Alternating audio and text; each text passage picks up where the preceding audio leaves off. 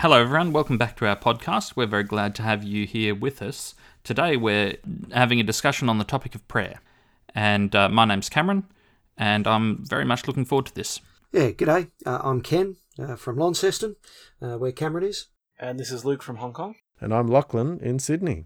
This week's lesson is on prayer, and it looks at prayer in the context of witnessing. Now, in the previous episodes, we've heard from Clancy, and she couldn't be with us, but she did suggest some fantastic passages that we could read that would bear heavily on the topic of prayer and provide a lot of food for interesting discussion. So we're going to look at the first section of Luke chapter 11, and I'm going to start reading from verse 1. One day Jesus was praying in a certain place. When he finished, one of his disciples said to him, "Lord, teach us to pray, just as John taught his disciples to pray." He said to them, "When you pray, say, 'Father, hallowed be your name, your kingdom come. Give us each day our daily bread. Forgive us our sins, for we also forgive everyone who sins against us. And lead us not into temptation.'" Then he said to them, "Suppose one of you has a friend, and he goes to him at midnight and says, 'Friend, lend me 3 loaves of bread, because a friend of mine on a journey has come to me, and I have nothing to set before him.' And suppose the one inside answers, 'Don't bother me. The door is already locked and my children and I are in bed. I can't get up and give you anything.' I tell you, even though he will not get up and give you the bread because of friendship, yet because of your shameless audacity, he will surely get up and give you as much as you need. And so I tell you, keep on asking, and you will receive what you ask for. Keep on seeking, and you will find. Keep on knocking, and the door will be opened to you. For everyone who asks receives. Everyone who seeks finds, and to everyone who knocks the door will be opened. You, fathers, if your children ask for a fish, do you give them a snake instead? Or if they ask for an egg, do you give them a scorpion? Of course not. So if you sinful people know how to give good gifts to your children, how much more will your heavenly Father give the Holy Spirit to those who ask him?" Right, there's a lot in here. Let's start at the beginning, at the Lord's Prayer. I think it's interesting, isn't it, that Jesus was praying in a certain place. I've just finished reading The Pilgrim's Regress by C.S. Lewis, and in one of the last chapters, C.S. Lewis points out that, and this is my words, "It is not for nothing that the landlord, who is God, gave us, tethered us to time and place." So we live in bodies, our physical existence. So we always do things in a certain place, including prayer, which is that intersection with the spiritual world. And it's interesting, it doesn't tell us what the place is. But maybe it was a place well known to... maybe Luke didn't know. I don't know. Yeah. Maybe it was a well-known place he used to visit. It was a particular place, a certain place. Is there any difference in the rendition of the Lord's Prayer in Luke to the other Gospels? Nothing jumped out at me. There's the bits missing at the end of it. The power and the glory and forever and ever. Yeah, they may be present in Matthew, or is it possible that they're only present in certain of the source material? I have some vague memory that they may have been... There's a hypothesis they may have been a little bit retro-inserted. The other interesting thing I think about verse 1, the request is, "Teach us to pray, just as John taught his disciples." Do you get a sense that there's we don't want to miss out. If John's disciples were taught to pray, well, we need to learn how to pray. You're not giving us the complete curriculum here, Jesus. Let's get on with the learning. Yes, and when he teaches them to pray, it's a fairly short, to the point. It's not super religious, that's not the right word. It uses common language, doesn't it? I mean, the word for father is the word that little children would have used for addressing their fathers. So it was daddy in heaven. I've just found the Lord's Prayer in Matthew. It's in Matthew 6, and it also doesn't contain the glory and the power forever and ever, amen. So maybe I'm just looking in a translation that doesn't render that passage. But there are still some differences. In Matthew, there is the phrase, "May your will be done on earth as it is in heaven," but that's missing in Luke. And in Matthew, there is the request to rescue us from the evil one. Don't let us yield to temptation, but rescue us from the evil one. Whereas in Luke, it's just limiting itself to saying, and don't let us yield to temptation. So small differences, but very, very similar phrasing and very similar pattern of prayer. With a fair scope of content covered, I think we could have a whole discussion, many discussions on what it means for God's kingdom to come. But then there's asking God for needs, there's physical needs, and then spiritual needs in verse 4. So, yeah, it covers a sort of wide spectrum of prayer. There's something here that had completely slipped my attention in all previous encounters of Luke 11. The disciples come to Jesus and ask for instruction on prayer. And Jesus begins his answer with what we know as the Lord's Prayer. But in fact, the subsequent teachings, which are the slightly troubling stories in my mind, about the friend who nags his neighbour from outside late at night, that is actually just a continuation of Jesus' answer. In verse 5, then, teaching them more about prayer, he used this story. So in Luke, this parable that comes is a continuation of Jesus' answer to their request for teaching how to pray. That's interesting. Yes, it always, and it's a disturbing story for me, because it suggests that, well, God really doesn't want to do what we ask him to do, but because we're bold enough, brazen enough, if you like, to ask for it, well, he'll reluctantly get up and give us whatever we need. There's some elements, though, that are nice. The person who's asking for prayer may be brazen, but they're not. They do not assume. They're not commanding. No, there's a request. There's a request, and the person seems to be aware that they're in a bit of an unusual situation. So there is a dynamic between these two people, a heavy imbalance between the two people, which I think is an authentic reflection. When we come and meet with God, we are not meeting with him as equals. We are the ones with the needs. So maybe Christ is warning against the sort of prayer where God is more or less told what to do in no uncertain terms. There is a sort of prayer which I do need to find. It's only quick. It's Adrian Plass. Well, while you're looking for it, I do think it's interesting that it is because of the man's boldness. He will get up and give him as much as he needs. And there's Paul, doesn't he? I think it's Paul, speaks about, we approach the throne with boldness. So to be bold is not a bad thing either. It could have some lesson in it about false modesty, perhaps. I'm reminded of the story of the Pharisee praying in public and making a great show of how holy they are. Which comes from a different chapter in Luke. That comes from Luke 18, which also has the widow and the dishonest judge. Yes, exactly. Right, and that story of this dishonest judge is quite similar in lots of ways to this one, isn't it? There is a persistence. A request is granted because of a persistence. So is that what's required of us? We need to pray the prayer the required number of times, and then we'll get the answer, even though it might have been needed immediately. Here's a comment from Adrian Plass. Perhaps this is an attitude. Interestingly, Adrian Plass is not necessarily passing judgment on these attitudes. He's just drawing attention to the fact that he at least feels a bit uncomfortable with this sort of prayer, but at least guessing from what he's written. He says 2 or 3 times a year I speak at dinners organised by a very energetic and effective body whose members are committed to outreach all over the world.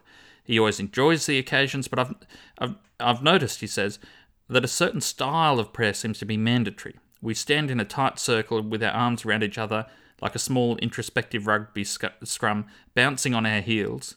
Why? Shouting aggressive prayers towards the bottom of the world that is formed by our bodies.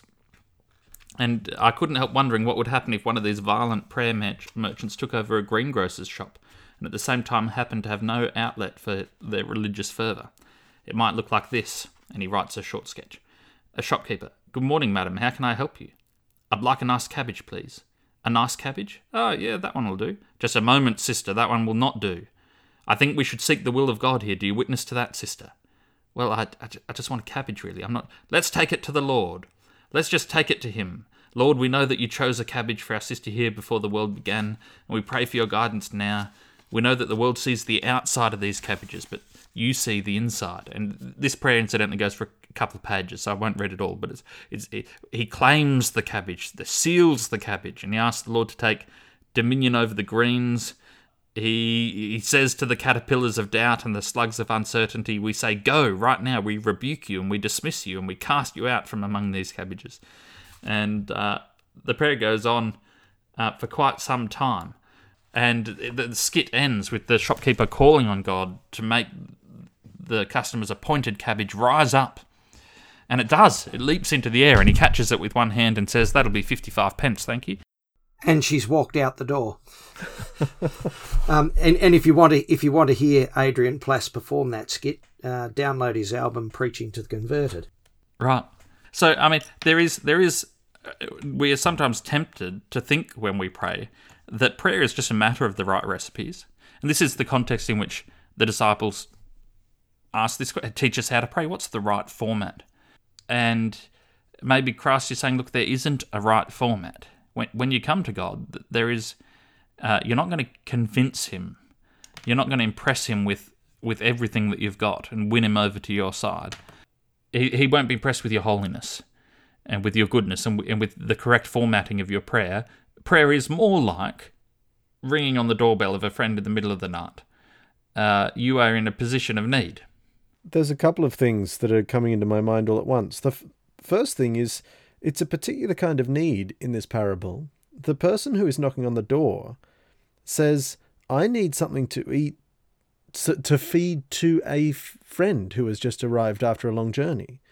So already there's something really nice. Even though the story, I'll admit, makes me slightly uncomfortable, there's something nice because the person who is asking for help is asking for help so that he can pass the blessing on to a third party. And those are the kinds of prayers that I do find myself more comfortable with.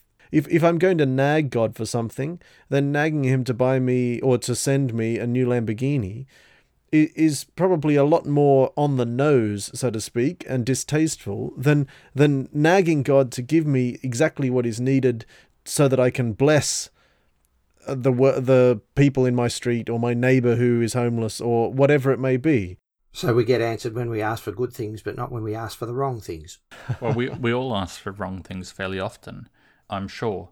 And we are all of us possibly guilty of not using the good things God's already given us. But wouldn't we want that, though? If we're asking for the wrong thing, we don't want God to answer it.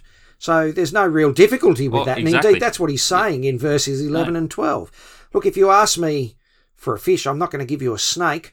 If you ask me for an egg, I'm not going to give you a scorpion. So when you ask, I'm not going to give you the wrong gifts. I'm going to give you the right ones. So there's no difficulty with God not answering my prayer when I'm praying the wrong thing. Yeah, exactly. And Lewis points out that a prayer is always answered wouldn't prove any existence of any God. It's not theism or religion. It's magic. If you can cast the right spell and unfailingly get the thing you want. That's not what any religious person wants. We pray to God specifically because He knows better than us what we should have. Another comment coming out of Pilgrim's Regress.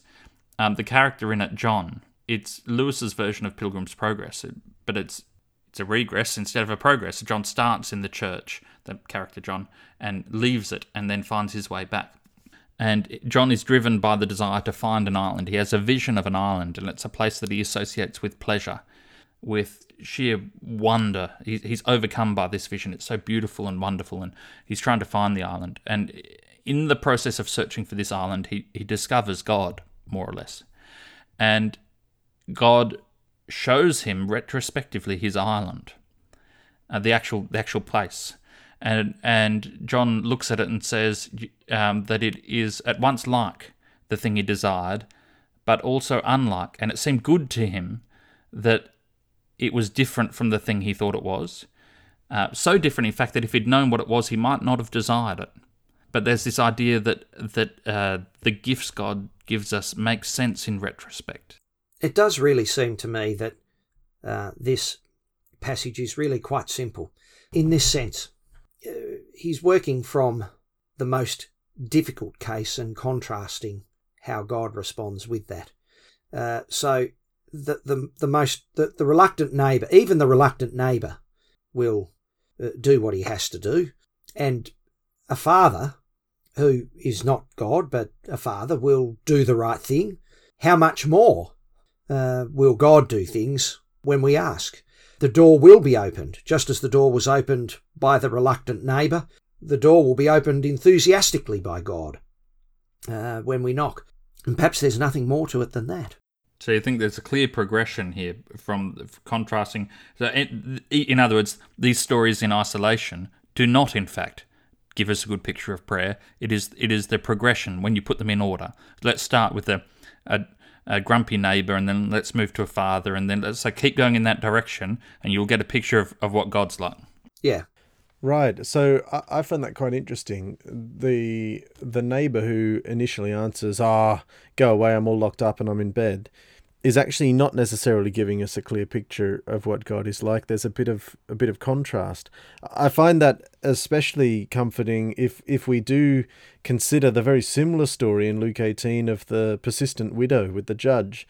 You know, just a quick reminder about that story. There's a woman who is seeking justice, and the judge ignores her, but she keeps coming back. And in the end, the judge says, well, I don't care about people and I don't fear God, but this woman's driving me crazy, and I'm going to see that she gets justice because she's wearing me out with her constant requests. It's nice if we have a fairly good reason for thinking that is not a picture of what God is like, but that Luke is kind of saying, hey, even a dishonest judge will do the right thing. How much more so will God be wanting to do the right thing? Well, I do wonder, because we don't have the cultural context, I do wonder if these specific examples he's chosen, I mean, of course, he tells his stories always with the audience in mind, but they were chosen because they are well understood examples of uncomfortable social situations where you have to ask somebody for something they don't really want to give you. You know, the corrupt judge, the late night hospitality.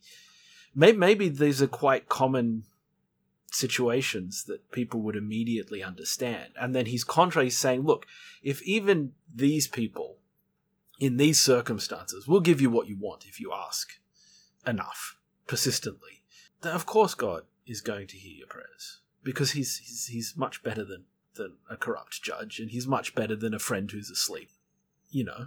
So it's a case of comparing and contrasting with something that would be immediately understood by people. Yeah, and it would have been a huge embarrassment to have someone turn up at your house and not be able to feed them. Yeah, exactly. The hospitality. And that's an interesting one, Cam, because that is a slight caveat to the claim I made before. This person is asking for food that he will then feed to a guest, but he is very much asking out of a need to save face himself personally. So that it's not a completely selfless request. If I can, I'd like to. I agree with what's been said, but I don't think that these are altogether an inaccurate picture of prayer. Is Christ partly saying, are you only praying because you think you'll get the answer you want? Because these people in these prayers, the widow may not be certain that she's going to get justice or a hearing before the judge, and this person's certainly not certain that he'll get his 3 loaves of bread. The question doesn't seem to be arising from any certainty that they're going to get what they want. It's just they're acknowledging their state, their need. If the only reason we pray, the only reason we come to God, is because we're certain that out of this we'll get something for us, is Christ saying that that's not why you pray? You ought not ponder the question, will this prayer result in me getting the thing I want, before you ask it of God, before you choose to come to God. God wants prayer on different terms to that. And this is one example of different terms, is just It's like when you need help, you call for help, whether you think you'll get it or not. There's that sort of desperation. But, of course, God also wants other sorts of prayers that are not based on any expectation on our part of huge lucrative reward. God, I think, enjoys our company. So is Christ saying, because the disciples want to be taught how to pray, is Christ saying, well, look, you're almost asking the wrong question. What's really on your heart and your minds and what's bothering you right now? Bring that to God. And don't ponder too much about whether it's the right or the wrong way to ask, or whether or not you're going to get what you want. I like that, Cam. And indeed, I think what it's saying is God is interested in us coming to him, whatever our request might be, and perhaps with the confidence that the Holy Spirit interprets with groans the prayers that we don't know how to pray. He gives us what is best for us and what we need, even when we don't know what we should be asking for. And he finishes off in verse 12 there, or 13, how much more will your Father in heaven give the Holy Spirit to those who ask him? And I think it's an interesting to compare that with the end of the unjust judge in Luke chapter 18, verse 8, where he says, okay, well, God will see that you get justice and you get it quickly. However, when the Son of Man comes, will he find faith on the earth? So he turns it around into a question about faith. And I wonder how that fits in. Is there a connection between being given the Holy Spirit and finding faith? That's a great observation, and there is something slightly weird here, just for me being pedantic for a moment. In Luke 11, verse 13, how much more will your Heavenly Father give the Holy Spirit to those who ask him? Well, that's nice, but in the Lord's Prayer, there isn't an explicit request for the Holy Spirit. There's requests for other things. Well, maybe the Lord's Prayer isn't Jesus' complete teaching on prayer. We could maybe have a whole discussion on what actually the Holy Spirit is, but probably not in this lesson. I also want to make the point that I think that verses 9 and 10 back up what you've been saying, Ken, because you could also read those verses as saying, if you don't ask, it won't be given to you. If you don't seek, you won't find it, and if you don't knock, the door won't be opened. You have to do those things to have any chance. Which is a general truism that certainly applies to prayer as well. Mm. Indeed, it's perhaps not so much an instruction as it is simply an observation about how life works. Mm. If you don't ask for something, you don't get it. Nothing for the dumb, I think, is the saying. I have an interesting question. As we're discussing this, I have a particularly vivid memory in my mind. And the question is, have you ever been praying this kind of prayer or been part of a group praying this kind of prayer? The vivid example in my mind is, I don't remember the punchline, unfortunately. When I was a student at Avondale, there was I believe a Friday we received news of a missing mission pilot in Papua New Guinea, and there was obviously significant concerns for his life and safety. And in the absence of any real information about it, what the student body decided to do was hold an all-night prayer vigil. So each individual person was only there in the college church for as long as they wanted to be, but the groups of people cycling in and out meant that there was continuous prayer all night. Now, as I say, I can't even remember what the story, how the story ended and what the situation was with this pilot. Some of you may even know it because you're all interested in aviation. But the point about it was I found myself very, very seriously sort of second guessing and third guessing and analysing what I was actually doing there. I thought, on the one hand, it was a very good thing to be coming to God in prayer collectively as a community and really just opening up a very earnest request for potentially miraculous activity on the part of God. It felt extremely justified. Here's a person who was dedicating their life to substantial mission and help of other people in a place where it was needed. But then on the other hand, I found myself thinking, are we trying, like, what is the point of trying to come here? Are we trying to impress God by our numbers? Is this trying to show up like as if we've got a lot of names on our petition? Are we trying to impress God by being able to do penance? We can pray at 1 a.m. We're not even going to sleep. And I still don't know exactly how I feel about the occasion. Fundamentally, I think it was good and a wholesome thing to do and nothing really wrong with it. But I found myself really reflecting, what were we in fact doing? How did we picture that interacting with prayer and what prayer was? Maybe you guys have great answers. Maybe people that are listening have great answers. But have you ever been part of a similar experience? I don't know if God deals with all people. I've been part of similar experiences. I don't know if God deals with all people the same way. He can't possibly, because we're all very different. I know friends with a lovely couple who have been friends with Mel and I for a long time, and the wife, was a counsellor at the school that I went to, and her husband married Mel and I. So really lovely people. She prays and then selects verses from the Bible by what appears to me a very random process. God seems to work through this in a way that is more direct than I've seen anywhere else. And her husband said to me, he said, he's a theology lecturer, or was a theology lecturer incidentally. He said it doesn't work with him. God doesn't seem to speak to him in these ways.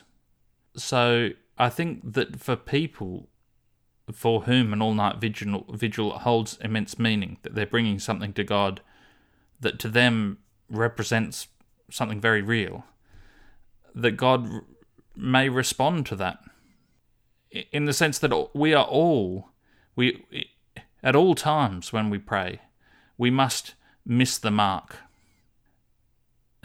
in some ways, and that God must do a fair bit of work interpreting our requests. This is a line from Pilgrim's Regress. He whom I bow to only knows to whom I bow. When I attempt the ineffable name, murmuring thou, and dream of fidden fancies and embrace in heart meanings I know that cannot be the thing that they art, all prayers, always taken at their word, blaspheme. Because none of us get it right. I'll skip some of the lines of this poem. All men in their prayings self-deceived address one that is not, so saith the old rebuke, unless thou of mere grace appropriate and to thee divert men's arrows, all at hazard aimed. Take not, O Lord, our literal sense, but in thy great unbroken speech our halting metaphor translate. So yeah, I'm not sure if God is as worried about the mechanism of prayer as we are. I think that God reads our hearts and responds to that, which at least I hope he does. He's delighted with our prayer in whatever form they take. Well, I think that there's a great overlap between this topic of prayer and our entire first season, in which we looked at the Psalms over a series of 13 podcasts. So definitely, if you're only listening to this one and haven't heard those earlier discussions on the Psalms, turn back there if you're interested in prayer, because we had a number of interesting observations about the rawness of the psalmists coming before God with not just questions and petitions, but at times anger and frustration and all manner of different feelings. So yeah, there's plenty to this prayer thing. Right, well, we are running out of time. Just before we go, are there any comments or thoughts or directions or avenues of discussion that we haven't had time to pursue that we can air now to give everyone something to think about for the next week? I've got one, and mine is that the lesson brings up prayer in the context of witnessing, and there's no intercessory prayer in the Lord's Prayer. We're not praying for anyone else. There's, except for Locke. Well, there is that bit about the forgiving sins. Yes, but it's something we've already done, because we've already forgiven their sins, God. So you forgive ours. even that's I think a section that's deserving more comment. But I think more discussion could be had on how does prayer fit in to witnessing when we do pray for someone else, that they have a change of heart. I find that aspect of prayer at least as bewildering as all the other aspects of prayer, which are pretty bewildering. And following on from that, Cam, there's another element or a particular application of that difficulty. If it is God's will for everyone to be saved, and I pray for everyone to be saved, could I not confidently rest in being a universalist? Why shouldn't it happen? Yeah. Well, there's Good. a discussion that should keep you going for a while, everyone. Yes. Were all of Christ's prayers answered? He prayed for unity in the church. And as far as I can tell, that hasn't happened very much. It depends at what level of abstraction you measure unity. Yes, and how you define answers. Yeah, true. And how you define church. Okay. I mean, no is an answer. Okay, so all that our listeners have to do is define church, define what it means for prayer to be answered. They can write in and tell us whether they think all of Christ's prayers were answered. They can solve for me the challenge of intercessory prayer, and I'll be very grateful to receive all these comments. And then we won't have to bother praying because we'll have all the answers we need. Oh dear, that sounds a bit of a worrying thought. So yeah, if anyone does want to send a comment in, we have an email address that we receive comments on, sabbathschoolfromhome@gmail.com. If you have any ideas, please send them through. As we're starting to move out of lockdown, things are starting to pick up pace a little bit. Ken and I, at least, are being called upon once again to organise things occasionally at Launceston Church. And I know, Locke, you've just moved to a new job, and Luke, you're contemplating moving internationally. So all of us are a bit strapped for time. We're going to try and keep the episodes a little shorter, and as a consequence, we're going to leave them with many unanswered questions, and we're just desperate to hear your answers to solve these conundrums for us. So yeah, don't hesitate to send any comments through to sabbathschoolfromhome@gmail.com. It's been great having you with us, and we look forward to a discussion next week, which I think is on the gift of God's Spirit. Is that right? I believe so. Right. Well, that will come out of some of our discussion this week, and I'm sure it'll give us lots to think about.